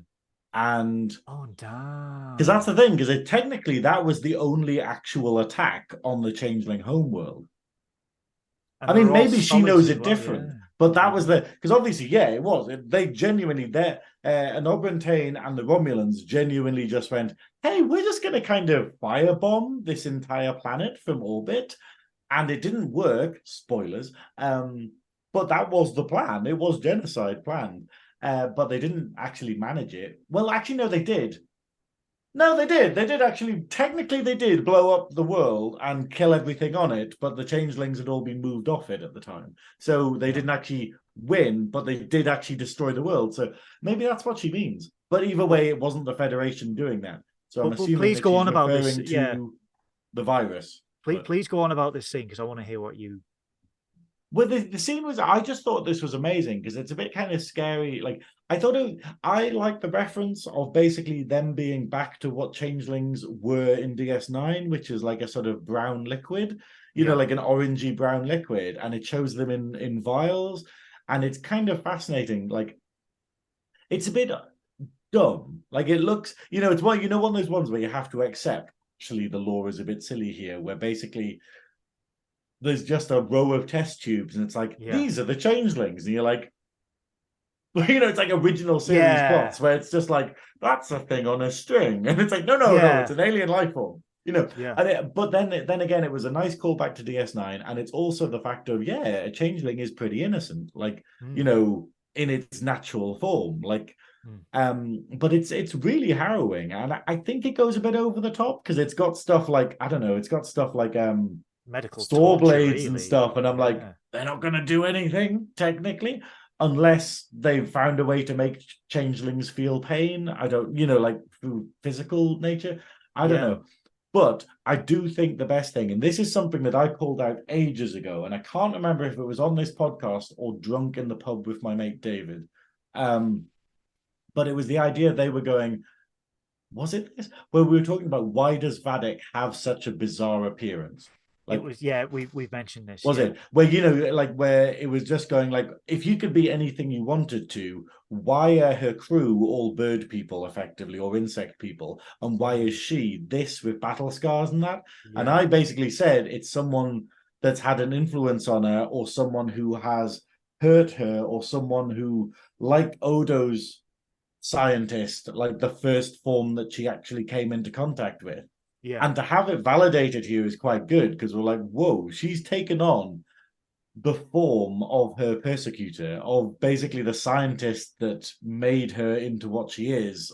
And I think that's amazing. Like, and Picard brings it up. Picard basically just goes, yeah, it's part of the revenge is that she's taken on the face of her, enemy. Yeah. Because she says, Starfleet created the perfect monster.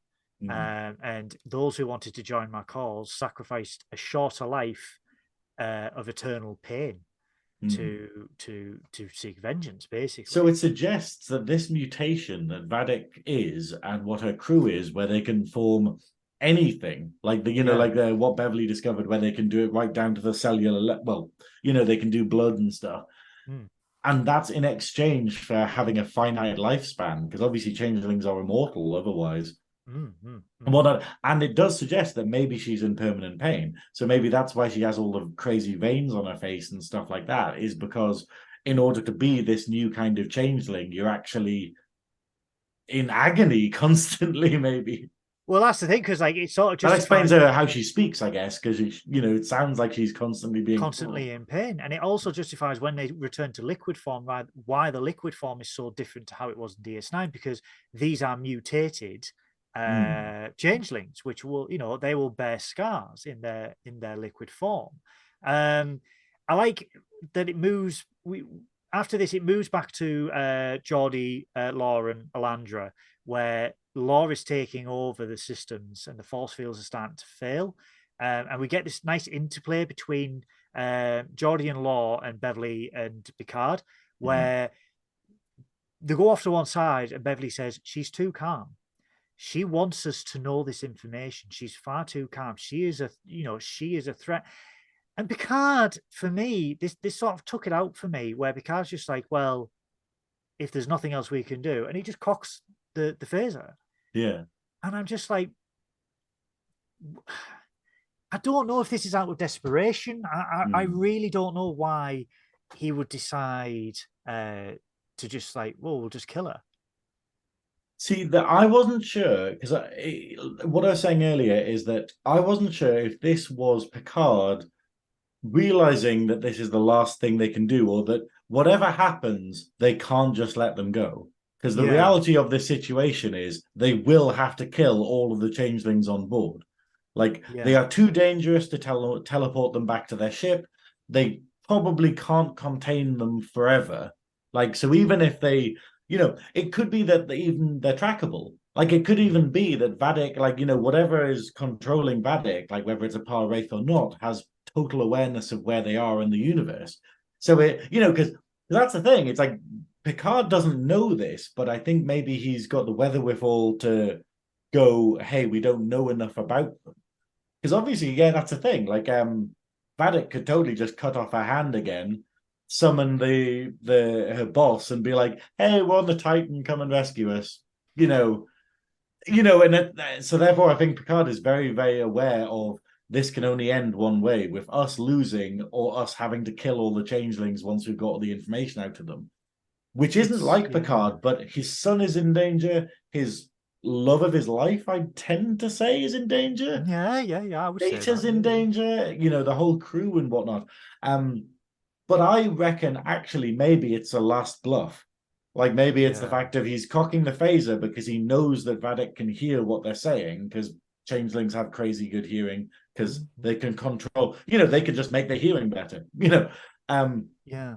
So it's this idea of maybe it's a bad cop. So he's doing it and he's intending to put the force field down and threaten Vadik, but not intending to go ahead with it. But I'd fully understand and kind of be okay with it if he was planning to kill her, because I don't know what I'd do in that situation. Because they do go on about the ethics of it, and even Beverly says that she has She's lost been her considering compass. genocide, just to say in an Yeah, earlier scene. It's yeah, like, she has. Well, this is the start of, for me, is a great build up of tension throughout the final part of the episode. But not only that, the music is absolutely on point throughout the last few scenes.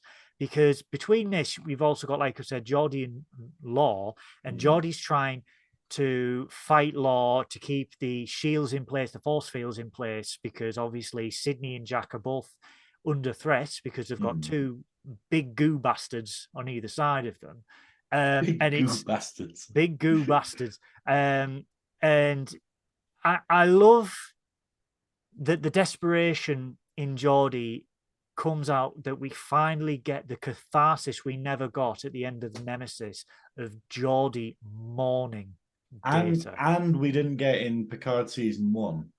No, Because when we finally get the death scene of Data in Picard season 1, we're like, but why isn't Geordie here? Because Geordie's his best friend, and it Geordie felt should have like a been big there. loss.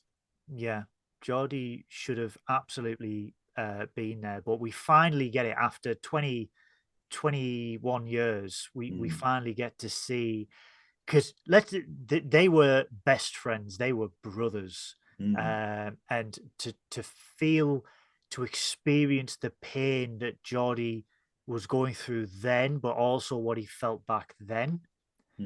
It realizes, and again, this is another loose end that was never tied up, Yeah. because he was very calm in Nemesis at the end, but to feel that pain, but to say that you broke me, but you also, your memory made me it put me back together and made me a better person. And I thought it was.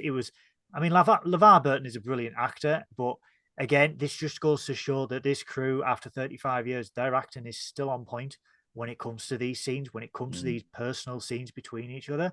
And he's basically begging, what do you want? What do you want? And Law just says, like what you want for your daughter, survival. I want Yeah. survival. I And mean, this is the thing. It's like Law has been pretty hard done to. Like, I think, I feel kind yeah, of sorry for Law, because it's like he has total freedom of mind, and he has emotions and whatnot, but then he's had no guidance because Sung is a dickhead. Like He every was. iteration we see of Sung is that he's a He's a dickhead. dick. Yeah. And he's not a good father. He's not a good role model. And then to give his son like all this freedom, like we see when we get Data's background, like Law was so like he was like what it's like in school where you have horrible bullies and stuff, but then later on you realize that they're bullies because they're being bullied or because they're being Yeah. neglected at home or because they don't know how to control their emotions and stuff, and you kind of go, oh, and then you kind of go, that's what Law must have been like as like a fully grown but still a child Yeah. Yeah. effectively Yeah. in their community, and then the community turns around and goes, hey, your son Law's a bit of a dickhead. And then Sung is just like, oh, yeah, I'll just take him apart then. Yeah, cool. That's fucking hell. Like, we Frankenstein. haven't got Yeah. into the fact of that's what Law's had to deal with. And then it's the whole thing of whenever he's a problem, he just gets shut down again. And I kind of feel sorry for him. Yeah. And so I kind of hope that he gets a bit of catharsis in this. He gets a bit of a better conclusion than just being like, oh, you're a problem, put you over here then, which is how Because society deals with things a bit too often, I think. well, after he says that, I want what you want for your daughter. I want survival. He lowers all the shields. So Varik, we first see Varik escape. She changes into liquid. Phasers do absolutely nothing for whatever reason. I Which don't know is why odd, point blank. but the Yeah, problem is they probably had them set to stun. Because in DS9, wasn't it, that you had to have it set to like super kill? You had to set it to like vaporize or Hiroshima something like mode that. or something in order Yeah. to actually hurt a changeling. So she escapes up a chute in sick bay. And then obviously the force fields between Jack and Sydney lower, and then a force field goes up between Jack and Sydney. So they've both got a changeling Yeah. each. Jack dispatches with his quite easily. And then we see a rather interesting scene where he sees Sydney get absolutely face planted into the force field. And then all of a sudden, she goes full mocap. Well, this is the thing, because did you see that her eyes go red? So he has red eyes, and then her eyes flash red, and then she starts doing Paraith the Bluetooth. yeah, Parray Bluetooth. Paraith Bluetooth. But Telling yeah, you. that's it, and it's fascinating. It's a really interesting thing, and it's like, and there was a bit in my head who's like, that's a bit far fetched, and I'm like, hang on, we've just had a fucking android, we just had an android. Yeah, We've literally just yeah, had a guy turn into goo, and you're like going, and that's the bit that I'm a bit like, oh well, actually, I thought it was really good. I thought it was really good, and I liked her reaction afterwards. Of going, what the fuck, like just like, what was that? yeah. Because they in between this, Geordie's still begging, Data finally takes over. Sydney dispatches with the big goo bastard, or so we think. Which is And the annoying force because she doesn't kill him. She doesn't no, kill him, and then it turns out he's alive, and I'm just like, but you would. You would you totally shoot would. him You would again. vaporize him. Yeah. So Data takes over. Geordie, I'm here.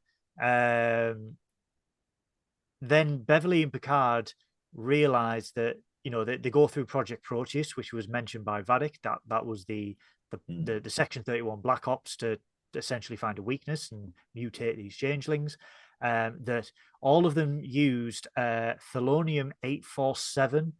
Now I thought they were going to put an extra 2 at the end of that and have 847 as a nice little reference. Imagine if you're like, Imagine. But they can they're now coming in as well. track. I genuinely would love it if Species 8472 appeared in this, like, I or think they because will. imagine it with the CG that you could do nowadays, you could make them look Oh God. good Terrifying. because they were amazing. But what if it is them? Because what was their main thing? Psychic. Oh And didn't they damn. have a whole Yeah. episode of Voyager where they were trying to understand humanity? Yeah, because they had They made holographic like a fake Starfleet planet and Academy. stuff. Yeah, yeah, yeah. Yeah, and stuff and things like that. And it's just this idea of just being like, they were like, we're trying to understand humanity. So surely the next step after that is let's try and make ourselves physical in that regard and make human hybrids, Oh damn. which would be what Jack was, I guess. The conspiracy theories are thick and fast tonight, guys. Actually, okay. Well, what we can do, let's do. How can we do a poll? Can we do polls on YouTube? Only on live. Only on Oh, live can you can do we it. can you do them Yes. all? Well, no. You know how you can do posts on YouTube where it's like a text thing or just a picture. It's not like a video. Can you put Yeah. a poll in them?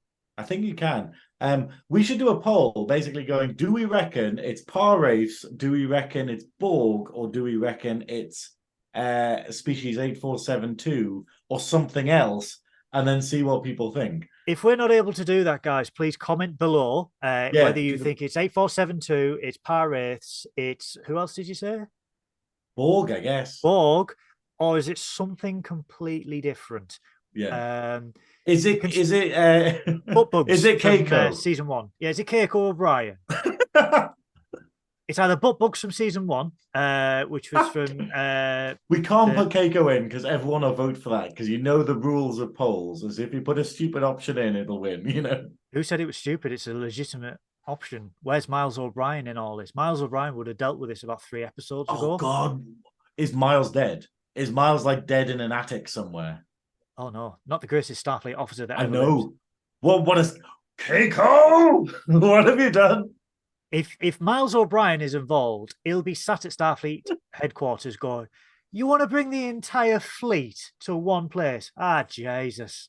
That's all you're gonna Yeah, get. Just stares no, in he our has to have G. been captured. There's no way he would allow this to Oh yeah, happen. 100%. Oh God. But then yeah, so they say, so they announced to the crew that they can track the changelings if they adjust the scanners to Thelonium 847. We see Shaw again, very little of Shaw this episode. Not happy about this. But leather jacket Shaw, I'm here for that. Shaw is engaging in fire. He gets thrown into a turbo lift and he gets the ever loving shite beaten out of him in that turbo lift on the way to the bridge. I was scared because I was scared that he was dead, and I was like, no, If no, they not kill after all that. Shaw, if they kill Shaw, I'm coming for you, Paramount. Yeah, no. If they kill Shaw, Do not kill Shaw. I'm gonna go up to like Terry Metalis. I'm gonna flick his ear until he goes like, stop it, like We that. want And that might we take a want the while Shaw because I don't spin-off. think he talks anything like that. We want the Shaw spin-off. If he dies, bring him back to life because the law in Star Trek is no one is ever dead. No one is. Dead. We asked. Basically, we got the prophets to bring him back. The good Pirates The brought good him back. they The are just wormhole, called the prophets. They're not the like prophet. We got the prophets to bring him back. Cisco descends. Angelic, holy Cisco. Oh, no, it wouldn't have been the DS9 theme, but done by a choir. Shaw's like, I love baseball. No, that's it. It'd be Cisco, like angelic, but he's still got the baseball cap on, and it's like one hand he's got, yeah, one hand he's got something to do with Starfleet, and then the other one he's got the baseball. I'm saying it now. I'm saying it now. He's coming back. The second coming of Cisco. The second coming. I love it. Niners for life. Not the Bozeman Phoenixes get lost. So Shaw gets thrown onto the bridge, absolutely beating out of him. And essentially the changelings they pour onto the bridge. Vatic is in control. Yeah. She does this lovely thing with Seven. She's like, let me address my ship, please. Yeah. And I do get chills where she addresses the ship, and she's basically addressing Jack directly. Yeah. Because she's like, let's bring Jack Crusher back to where he most belongs, and it's time that you learned who you truly are. And then boom, cliffhanger. It's like, oh yeah. I thought it was a wonderful end to the episode, and I think this episode gave us everything. Like everything I complained about last week about it basically being a bit a utensil episode where it was like this needs to happen. We need to do this. We need to do this, and it felt really crammed together.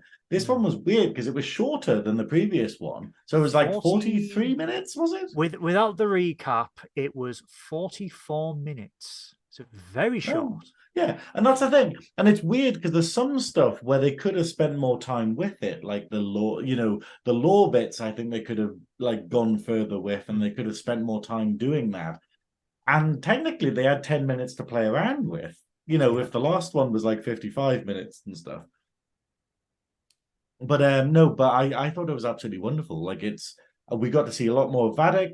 Every character pretty much had something to do aside from Shaw, but they did get some good lines, I think. Well, did they? I think They overall got us talk at the beginning, and I was like, yeah, sure. But we got background on the changelings. We got a lot of lore. We got to see the big bad again. We got to, I don't know, we got to see stuff like we got interesting things, which is the fact of like, would we say that Vadic's crew aren't upgraded changelings because they vaporized when they were killed? I Because that's the thing, because obviously the one that we had previously didn't die when they were killed. They just retained their human form. So you wonder if maybe Vadic's crew aren't, like upgraded changelings. I think Or maybe it's some of just a them. mistake. I think with the language that you hear on the Shrike, I think some of them are Breen Really? because of the certain language that they speak. I think it could be Breen. Again, might be wrong. I'm just throwing it out there What because I'm happened to like, the well, chunky why? helmets? Well, things change in 30 years. But I It would be think, nice to get some kind of closure on the Breen, because are yeah, they explained in Star Trek Online? not really. No, they're still an enemy in Star It's Trek an Online. absolute mystery. Like Yeah, it's really strange. We have like Discovery being like, here's another new alien race, and you're like, could you just tell us what the fucking Breen are? could you tell Like us about when the they Denobulans or something like appear, that? have one Yeah. episode where they're doing slavery, and then the next episode they're like, hey, we're at war with the Federation, and we're actually dangerous as fuck, and then they're immediately not, and you're like, this is a very quick arc you've had. They would have. I mean, if this is a sect of the changelings, the founders, they Hmm. would have still found enemies sympathetic, allies sympathetic to their cause, and the Breen sort of they were in it for themselves because of the territory that they could gain. And I think when the Breen were involved, they were, like you said, dangerous as fuck because these dudes rocked up to San Francisco and made a great big fecking hole where Starfleet Academy used to be. Yeah. So you're like, oh damn, like these have come out of nowhere. Obviously, they were part of the war, but then they were never explained away. So if there are some Breen in this, I wouldn't be surprised, and that's why we're getting that two language type thing. I'm not sure. I don't know. I don't know how I feel about it because I don't think because like you're saying, the Breen's motivation was power and territory. Mm-hmm. That doesn't seem to be the plan here. Like whatever the changelings are doing in this, it's not about taking over the galaxy. It's not about anything like that. It seems to just be revenge. It seems to just be cold, hard, hit Starfleet where it hurts. It like I don't see any part of this plan that's like, oh, and then we take over the Alpha Quadrant. They're not attacking the Romulans. They're not attacking the Vulcans. They're not attacking the Klingons. They're literally just trying to hurt Starfleet by the look of it and cripple the Federation more than not the It's Federation, Starfleet. it's yeah, I think it'd be weird if it was the Breen because the Breen are just like they're probably still licking their wounds, same as like technically the Cardassians are at this point in time, I guess. Yeah. But I I'd know, like love you to see said, more of the Breen, but I don't know. I agree with a lot of your theories, and I love a lot of your theories. But with this one, if it did turn out to be the Breen, I'd be like, where are their silly helmets? Why do they not sound like a yeah, fucking modem anymore? yeah. It's just a theory. But overall, I think again, this was a nice little episode. We do get a really good, but finally we get a backstory for Varric. Um, Again, the series quality is up. There's been very little dips, I would say, in the last 7 episodes, which I'm really happy about. But overall, like the episode, still going to look forward to next Thursday again. Really solid thumbs up for this series so far because it keeps you guessing. When we sit here, guys, and me and the science officer talk about our theories, they are really interesting theories, and it's one of those shows where if we notice something, they identify it later on, and you're like, oh yeah, oh we picked up on that. Oh, it's like they've actually answered it, and you're I like, love it if ah, in the next episode it literally just comes up with a screen saying it's not the Breen. You're like, what the fuck? Terry Metalis and his time travel device. Breen are dead. Oh, okay. Their Oh, all planet right. is actually quite warm. Yeah, they just really like air conditioning. But no, yeah, that was our review There we of go. Okay, yeah, that's cool. that was our review of Dominion, episode 7 of Star Trek Picard, guys. I would like to thank Yeah. everyone One for thing I want to tuning in. mention is the credit music. Like I was saying to you earlier, the Oh credit music that yes, we yes. got at this episode after the fancy, graphics and stuff, it was really sinister. And I was wondering if it was Vadic's theme because it was really wonderful, like listening to it. I really hope there's a soundtrack There for is. this series that is there. Yes, it's going to be out digital download, vinyl. I don't know if they're going to do CD, but they're pushing the Mm. vinyl, and it looks really swanky. It looks Um, swanky. I've never been keen on vinyl. I've got a vinyl player. I've got some vinyls, but despite working with music, I don't hear the difference. Whatever I anyone think says, I think it's nostalgia. I think this will be a digital download for me because the Yeah, music has been all the way through the show so far has been flawless. Like I said, the yeah. music, the last few scenes of this was brilliant because it ramped up the tension, and then shall we call it Vadic's theme in the end I credits? think it feels like that. Either way, it sounded quite creepy, quite like Somber, I think. yeah, like this kind of thing. And from what we've learned about her character in this one, it felt like it fit. Like, I Yes, think it felt very much like that. But it was a brilliant. The tortured other thing is that soul. bloody Prime, I don't know what algorithm it runs on or anything, but Prime came up basically being like recommended to watch next, and it was going to autoplay it. The movie Legend with Tom Cruise. Uh, um, okay. Yeah, like not anything else to do, not Lower Decks, not like Discovery, Legend. And you're like, whoa, okay, right. This is a bit of a strange I one. I had a promotion for Space Jam too, and I was like, what? And then I realized I was like, oh, Sonequa Martin Green.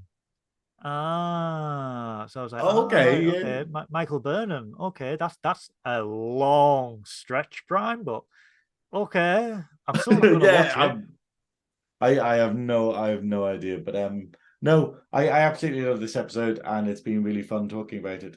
But now To I answer have a the fan question. question, the best I can come up with for this Borg Gallon thing is boring, it's rubbish, but it's abstinence is futile.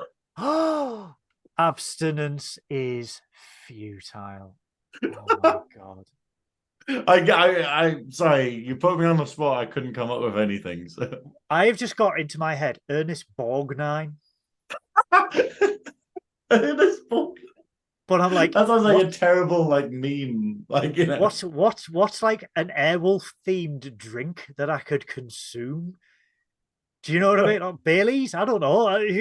By the gallon, jet fuel. I, I don't know. how weird is it? Is this something that American kids are doing? Like, are they actually sort of like drinking themselves unconscious? I don't understand Considering the how youth. weak American alcohol is, it's like no It's wonder mineral you'd need a water. gallon. A gallon would be equivalent to like 2 pints of like It it's our mineral beer, water. wouldn't it? Yeah, like compared to German beer, where because they always put an advisory when you go to Germany, they're like, "Oh, if you're used to Budweiser, please be careful with our beer because you will die."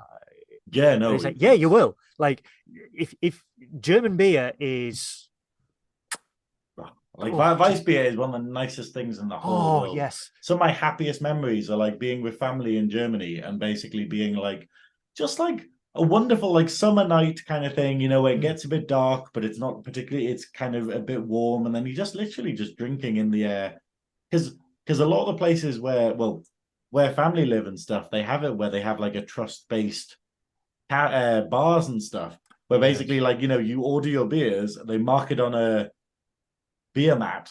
And then yeah. at the end of the night, they just come along, get your beer mat, and be like, "Oh, you've had 9 drinks, cool. Okay, yeah, I'll bring it up 9 drinks, and then you pay at the end." Like rather than here, where it's like, "Nope, you have to go to the bar each time," kind of thing. One of And you have my these wonderful, lovely, chilled nights and stuff, and you just want eating schnitzel, and you just anyway. one of my most treasured memories, and it's very similar to yours actually. Again, I was in Germany. My friend owns a hotel over there, and the mini fridge, it's insisted that everything in the mini fridge is complimentary. Like, is that like that it says nice things to you? Yes. Yeah. No, sorry. Guten Tag. You look lovely today. Oh, thank you, bottle of vodka. I will drink you. Good morning. Oh, hello. No, everything in the fridge is complimentary, but it has to be Bitburger beer, 2 Bitburgers, 2 mineral waters, 2 juices. And I just have wonderful memories of just sat like a warm German night in the summer, because you know how hot it gets in Germany. It's like, oh, mein Gott. Oh, and just sat there drinking this German beer and just enjoying the sunset in this lovely German little village. Oh, that was a nice trip down there. That was a nice trip down memory lane. But yes, Ernest Borgnine. If anyone can think of a Ernest Borgnine flavored gallon of drink that I could black out to, please put it in the comments below. I would like to thank everyone who has tuned in to listen to our fantastic conspiracy theories. We still firmly believe that at the end of all this, it's going to be Keiko O'Brien. Who is the main ringleader? All the power wraiths. And then obviously it could be, it's kind of becoming maybe Sealer's not going to be in it, but I'm not disappointed on this. But there's still time. There's still time. We didn't expect Tuvok to be in it, but we managed to fit him in this week. Well, if the Trekkies do get what they want, and we do get a 25th century show starring Seven of Nine and Liam Shaw, if they don't do Sealer, it will be a crime. Because I think, yes, they are trying to wrap up as many loose ends as possible in a tasteful and in a fitting way. But let's be honest, guys, there was damn near 25 years of the Next Generation. That is a lot of loose ends that you need to tie up in 10 episodes. Yeah. There's more stories to tell in this era of Star Trek, and people are clearly thirsty for it on social media. They are campaigning constantly, harassing poor Terry Metalis to say, have you got anything for Paramount yet? And then harassing Paramount, and then Whoopi Goldberg got involved, and when Guinan gets involved, you know you're fucked. So it's the momentum is there. Guys, thank you so much for tuning in. In the description below, you will find everything right down there. Look down. There you go. I can see it. Can you see it now? Yes, it should be right down there. In the description below, guys, you will see where you can find Nerdy Up North on every possible social media channel that you can ever think of, except MySpace, because we are far too cool for MySpace anymore. But we need a MySpace, damn it. Let's make a MySpace. Can you even make one anymore? Last time I looked and it was like, it's a music thing. And you're like, well, this is out of touch. We will bring back MySpace with the customizable layouts and the glittery cursors and Papa Roach scars for everyone on their page, because it was 2008 and everyone was emo. So you can find all of our socials down there where you can find us. There will also be some very tasty links to Science Officer Synoise's YouTube channel, The Velvet Snatch. Would you like to tell us about what's going on? It's really wonderful. Drag Idol is over. We had the final on Sunday, and it was a very deserving winner. I'm not going to say it was a surprising winner, because it played out like, you know what it's like with a lot of the time where you watch a show and then they go, but this person still wins, and it feels a bit shitty. This one basically felt like the events of the evening were the deciding factor, which was quite good. But it's the fact of everyone in the competition was amazing. It was really good. I'm very behind with the actual editing of the Snatch Talk episode, though, but that's because I needed a rest. Plain and simple. That everyone I could have been doing it this week, because I got ill again. I got really tired and ill after the crazy weekend I had, and then so basically when I had to do the actual studio filming bits of me and drag and stuff, I was like death warmed up, but we pushed through it. So now but now, because there's no deadline, it doesn't have to be out for a certain date, I'm taking my time with it, and I'm having a much more enjoyable experience. So and then after that, gigs, we've got the Girl Global podcast that I am one of the founding members of. That is GURLglobal.com, and that's basically an LGBT plus podcast And we'll be doing a couple of episodes of that. We've got a couple of guests lined up and whatnot coming There will be a soon. We've link got below for that covering. one as well, guys. Cool, yeah, we need that. And then Don't yeah, forget Twitch. and then my website, thevelvetsnatch.com, and then my Twitch, which is twitch.com/Synoiz, which is SYNOIZ. Yeah. It's below. It's down They're all there. there. Okay, just ignore everything I'm saying. Just look at the fucking links. Please give him all the likes, all the follows, all the subs, like, comment, subscribe on all of his videos. He is absolutely hilarious on his videos. Some quite racy jokes. Oh my. It's my babies, my little egg brethren.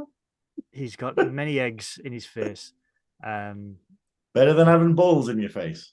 Moving on, you could also find. Moving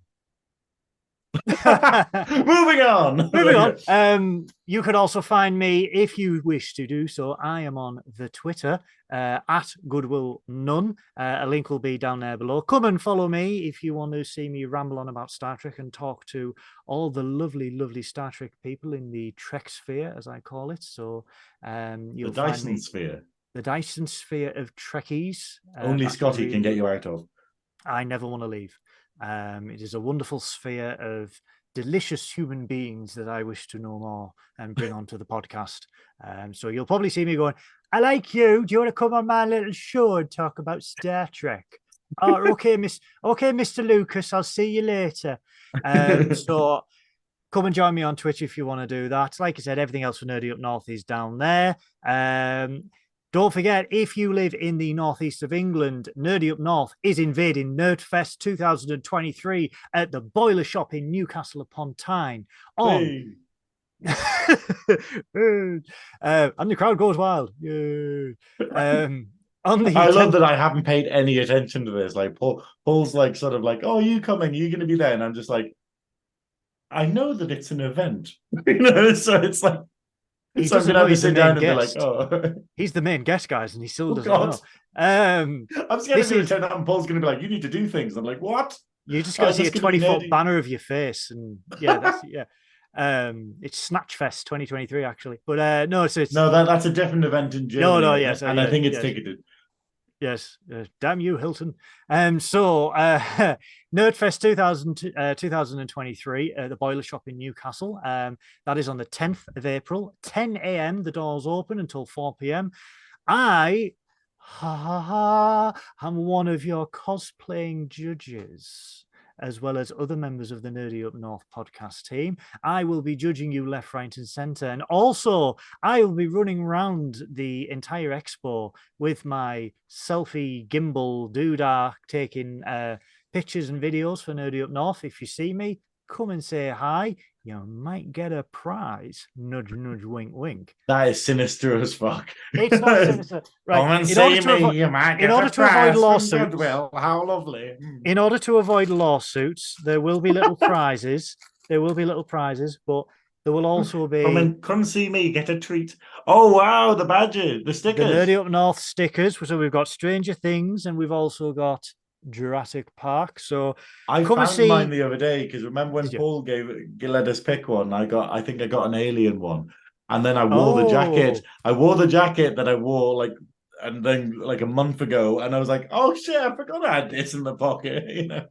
Come and find us, guys. You will get a free sticker from us, and there will be other prizes, but more details will be in the Nerdy Up North community and Facebook page, because some of the things that Paul wants me to do, I will just outright refuse.